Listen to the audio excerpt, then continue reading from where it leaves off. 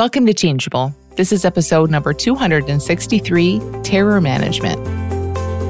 You're tuned in to Changeable with Dr. Amy Johnson. Changeable podcast is all about breaking habits, ending anxiety, and the ironic way change really works. So sit back, relax, and enjoy the show. Hey there, welcome back to Changeable. You might be wondering what the heck an episode with the title Terror Management is going to be all about, because we don't tend to talk too much about managing emotions like terror or anything here on this podcast. But what terror management is, it's actually a theory in psychology that was something I kind of studied back in the day. But I want to share it with you and kind of look at it from a wider perspective, given the things that we do talk about here on Changeable and how it looks kind of in that psychological sense and through that lens, but also from a much wider lens. So basically, terror management theory says that all humans are going to die. Our body will die, at least. You know, all of us the feeling like a separate self and like you are this body and you have a body and you have a life, that will end. And that is inherently, according to these researchers, it is inherently anxiety producing and kind of creates a bit of a dissonance for people. Like we identify with this body and who we think we are, and we don't want to die, yet it's absolutely 1,000% inevitable that we're going to die. So that brings up some level of anxiety. Now we could argue that, of course, right? Different levels of anxiety. Some people more than others. Maybe everyone for moments. Anxiety just shows up for everybody anyway. It doesn't really matter. For the sake of this conversation, that's kind of what these researchers are going with. So there's this dissonance.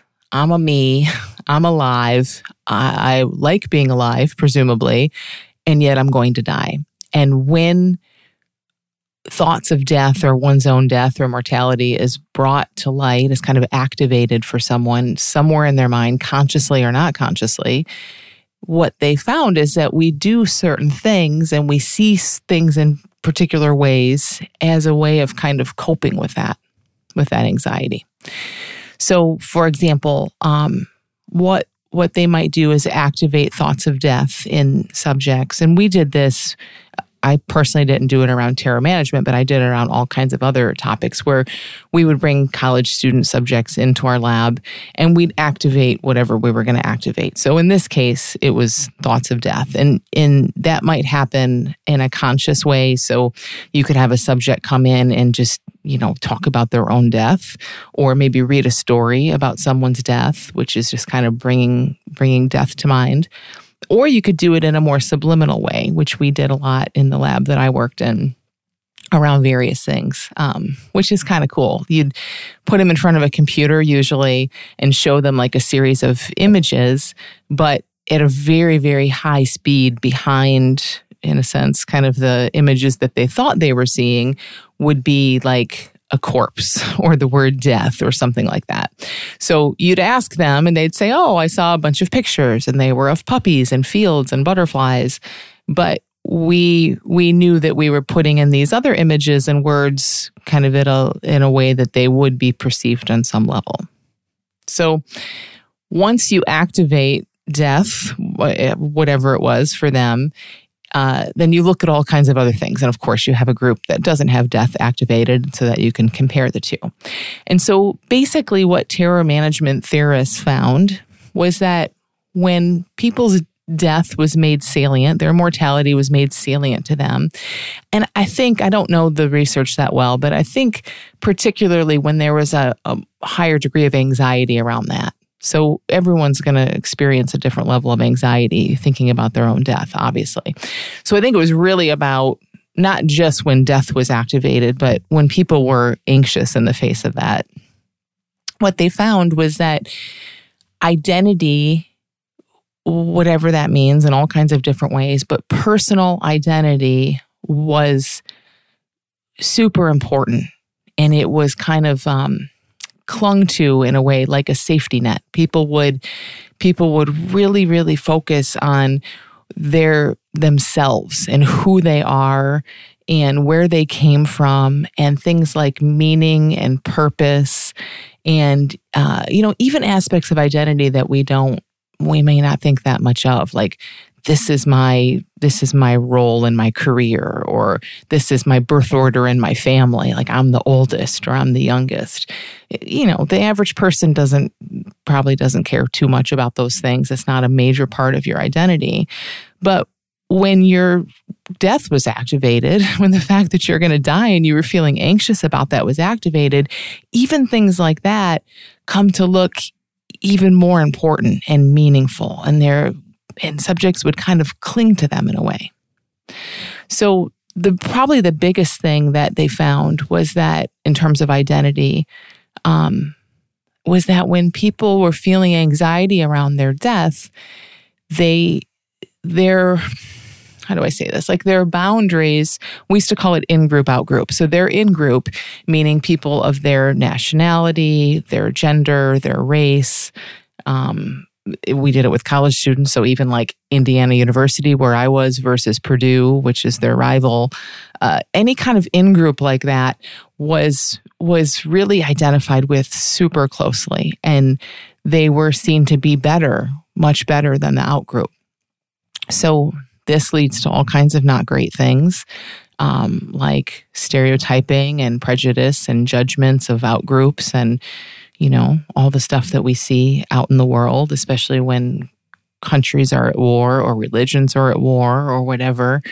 A real identification with, this is who I am, this is something I'm a part of.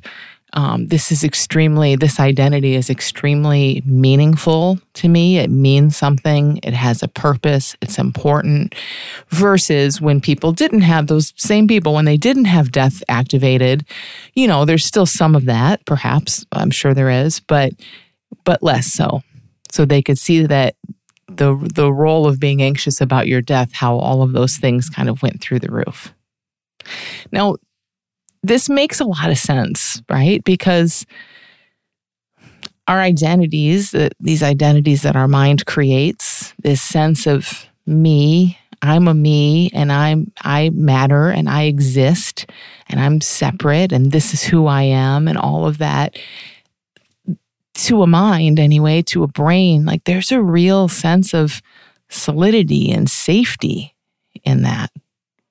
So it makes perfect sense that when someone was thinking about someday not existing, their mind would double down on their existence right this minute and add all of this to it in a way. Like everything, there's a lot that I'm forgetting or just not mentioning, but a lot around purpose and self-esteem and meaning and wanting to leave a legacy and that type of thing, in addition to the stereotypes and in-group bias and all of that. But you can see, like, I think it makes perfect sense when we feel that level of anxiety. And I don't even know that it has to be around death. I think we just feel uneasy, period. We just feel stressed or caught up in thought, period. And that is the same thing, really, as feeling separate. When we feel separate, we feel stress. And when we feel stressed, we feel more separate. And when we feel more stress and therefore more separate, our mind looks to identify, it looks to put a stake in the ground to say, this is who I am, and this is what's real, and this is what's meaningful, and this is what's solid, and this is me. I mean, really what it just keeps saying over and over is, this is me, this is me. Which is really pretty fascinating. Now, if we take it away from the way that the average person thinks about death, which is, I am a me, I am a separate me, I have a body, and all of this is going to end, and I'm just going to be buried in the ground someday or whatever. Maybe that's not the average person's take on it. But, when we take it out of that more physical, separate self death thing, and we even just look at what I know many of you all are noticing is like, hey, is there really even a me? Like, there's a death happening. It's not a real death because I would say there never was a separate you, but we sure thought there was. We lived in the dream of that, exclusively in the dream of that for a good chunk of time. Maybe still do, doesn't matter. I don't think there's a clean line there, but for a good chunk of time for all of us, that just looked like an absolute, you can't deny it fact. It just is what it is. There's a me here. And so even if you aren't afraid of your physical death, or that's not something that's on your mind much, or the end of this life, it's like even just these identities being questioned, which, if we're in this conversation, for sure, identities are being questioned. All of that is looking less and less real. It's really fascinating. It kind of helps it make sense when that feels really hard, and when sometimes our mind and everything in our brain just clings to what it knows. And it will, we start to kind of lean into some of these things and say, wow, maybe there is no me, and maybe this self was always just a thought, and maybe this is really how it's always been. And I think anyone who's done that to any degree can notice, yeah, there's a real pushback that comes from the mind sometimes. And it shows up in so many different ways. I mean, it can show up as just this major fear barrier. It can show up as no, can't go there, or anger. It can show up as distraction. It can show up, when you start to get curious about this stuff, all of a sudden, I talked with someone who this was the case for her. She was super curious about this stuff on the surface, but she said she'd never finish a book about it. She'd get into it, or even a video sometimes. She'd get into it and then suddenly distracted. Now, she might call that her ADHD or her, distraction tendency or whatever. And maybe it is. I mean, who knows, right? But that kind of sounds like something a mind would do also. When the mind is like, oh, wait a minute, they're about to see through this, let me take you over here. This is boring now. This isn't exciting anymore. So there's so many ways, from distraction to anger to fear, that the mind will come up when these identities are shifting or being seen through a little bit, and try to pull you back in. Try to keep that solidity, keep that sense of me solid and feeling clear, and that sense of not me. I'm me and they're them. And all of that can get stronger and stronger as we're starting to see through any of this, just like apparently it does, when you're faced with your own mortality. So just thinking about it kind of from that wider lens, and waking up to the fact that there is no real you, led me to kind of revisit this a little bit. And I just thought it was really interesting to look at in that light. I was sharing with some people recently that I guess as part of this, I talked about it in the Welcoming What Arises class and podcast, as this sense of just leaning in and feeling whatever is here right this second, right now, this is all there is. This is the way in. This is what wants to be seen and felt.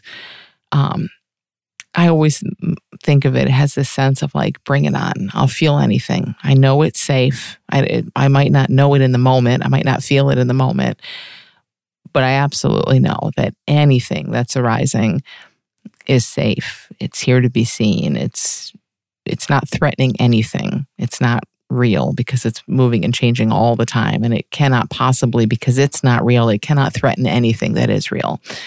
So, but I'm still human. So there's still leaning in and feeling and all of that to be done, and maybe will be forever to some degree.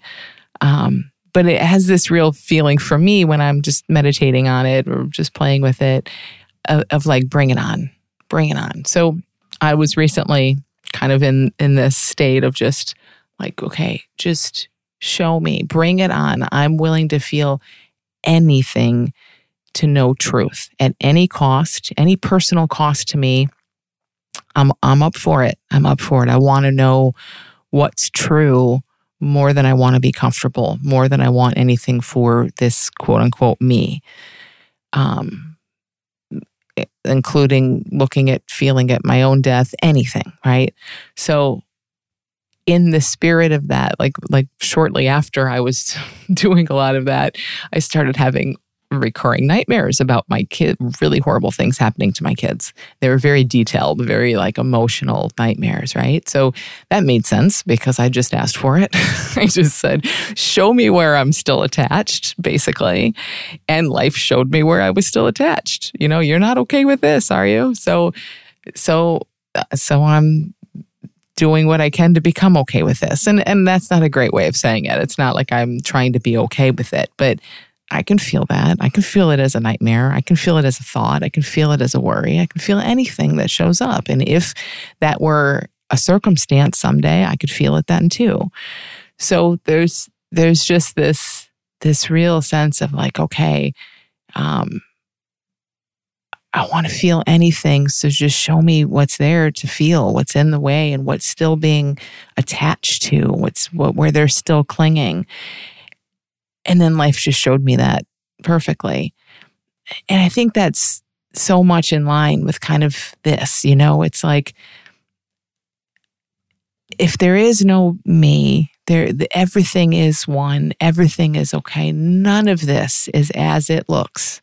None of this is as it really appears. Then what? And this is then what, in my case, in this particular instance, right? Like, then the mind said, okay, well, here's what. Like, and I could feel the clinging to that and the I don't want that and all of that. And I think it's just such a fascinating practice. Now, I'm not suggesting everyone do that. You do not, you know, if that appeals to you, you'll know and you'll do it. If it does not appeal to you to lean into images and thoughts of horrible things happening to your children, then don't do it. No big deal. But that's just kind of what came up for me. But it really reminded me of kind of this topic. And it's like, wow, yeah, there's this real leaning into it's all part of the story. All of these identities as my children, those identities, that's thought, that's made up, that they're in any way, shape, or form mine or have anything to do with me, or that, and really it's not even about that. I mean, really all that was experienced was thoughts and feelings and images, and those aren't mine or me either. But you could feel, when you lean into this, you can feel the mind just grabbing for it back. And I've felt this throughout this whole process, whatever that means, for a long time now. Like, as soon as there's this opening and letting go and this, expansion or whatever, there will often be a counterforce, a tendency of you feel the mind and the brain do exactly what terror management theory is saying it will do. Saying, wait a minute, reel this in, put something in the ground. What's real here? What's solid? Where are you? Who are you? Who are your people? Who are not your people? I mean, it just happens in an instant. So I think that's really awesome to see. And the more we know that that's just this protective body-mind thing that happens, this evolutionary, so many advantages to that in an evolutionary sense, then we can just ride it out. It doesn't have to mean anything or be a big deal. I also think these terror management theory findings are interesting just at a different level, maybe, like kind of in light of how a lot of things like that talk to a separate self, like the 3 principles, for example, how it would talk about state of mind, right? State of mind was a big deal. So when you're in a nice state of mind, things look a particular way. And when you have a lot on your mind, or however we might say that, when you're in a lot of thinking, or you're identified with thought and all of that, then everything looks totally different. And that's really all this is saying, is it's like, wow, when you're in a lot of thinking, so to speak, or you have a lot on your mind and you're very identified with it, then your brain, just even your brain, besides like mind and identity and all of that, your brain is looking for shortcuts. And this was something that I did study myself in graduate school a lot, that when people were under a cognitive load, meaning in our case, we would often tell them they have to memorize some very long number. It'd be like a 9-digit number or something. And they'd have to keep these 9 digits in mind. And then we'd give them other tasks to do. So having to remember 9 digits creates what we call a cognitive load. Their mind is very busy. And you can do that with emotion too, obviously, just having a lot on your mind or being stressed out. That's all cognitive load. And then it affects how you do other tasks. So we could look more at kind of more cognition stuff there. But what we found all the time was that under cognitive load, and many people found this, under cognitive load, we also stereotype more. We also cling to our in-groups more. We make really snap judgments that are not accurate, but they're efficient. Like a stereotype, right? A stereotype is not accurate of the vast majority of people, almost no one, or maybe it's not accurate of anyone. But it's efficient, and it's kind of right enough, a portion of the time enough. At least that's the logic or the kind of the reasoning of the mind behind it. Like, it's close enough. It's going to describe enough people close enough. So, and it's efficient, and it saves time, and it gives us a shortcut. So we'll take it. So I think just in light of that too, it's really interesting, that when we have a lot on our mind, we just cling to an identity more. We just judge other people more. We make these harsh judgments. We aren't doing it. The brain is doing it. The mind is doing it. It feels protective. It's efficient. It gives us less to worry about, less to think about. And really importantly, it helps us feel safe. And that's kind of weird. I mean, that's something that I think gets to begin to shift. But the whole thing behind terror management theory is that our identity somehow in our past and the meaning and all of that somehow feels safe. It feels secure. It gives us something to hold on to. And it does. But when you're ready to let go of that, you get to see that there's ultimate safety, real safety, like safety is not even a concept, beyond an identity. So safety is a concept when you are a separate you, because now you're in dualistic land. You can be safe or you can be unsafe. And you can be safe or unsafe. And Johnny can be safe or unsafe. So it's a real important issue when you're a you.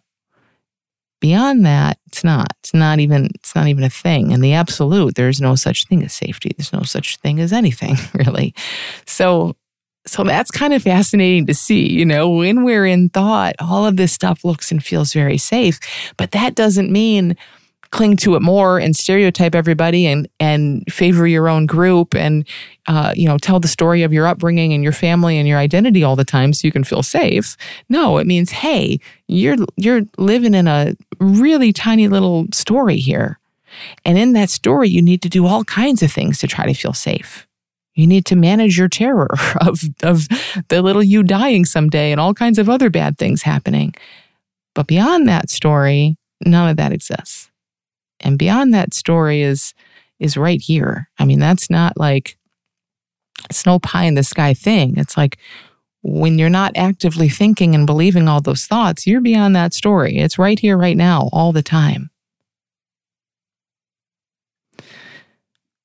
So ultimately, I mean, we don't die and we weren't born. I would say I don't know, but how it looks to me in this moment is there's a story that appears to have been born and appears to die at a certain time, a dream that we get so super identified with for a period of non-existent time. And in that, there's a lot of terror to manage. There's a lot of anxiety. There's a lot of joy. There's a lot of everything, and it's beautiful and wonderful. But ultimately, all that kind of quote unquote dies is that dream, is that story. The story is seen to be not the case. And that doesn't coincide with your body's death necessarily. For many people, it does. I believe anyway, when the body dies, that's when we kind of see the truth. But obviously, if you're listening to this, you've seen some truth already. You don't have to wait till the body dies. those identities can be seen. They don't die because they never really were, but they can be seen as the dream way before the physical death of your body.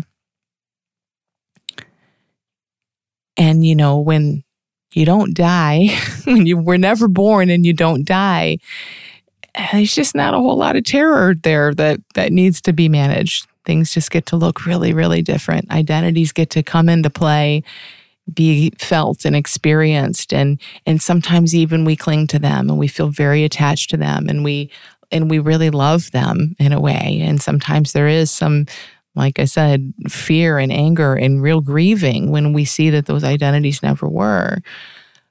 But that's okay. Those are all feelings that people move through just fine, that we're designed to feel and move through. And we don't need to, like when you notice the mind snapping back and saying, no, what's real? What's solid? What do I know? Who am I?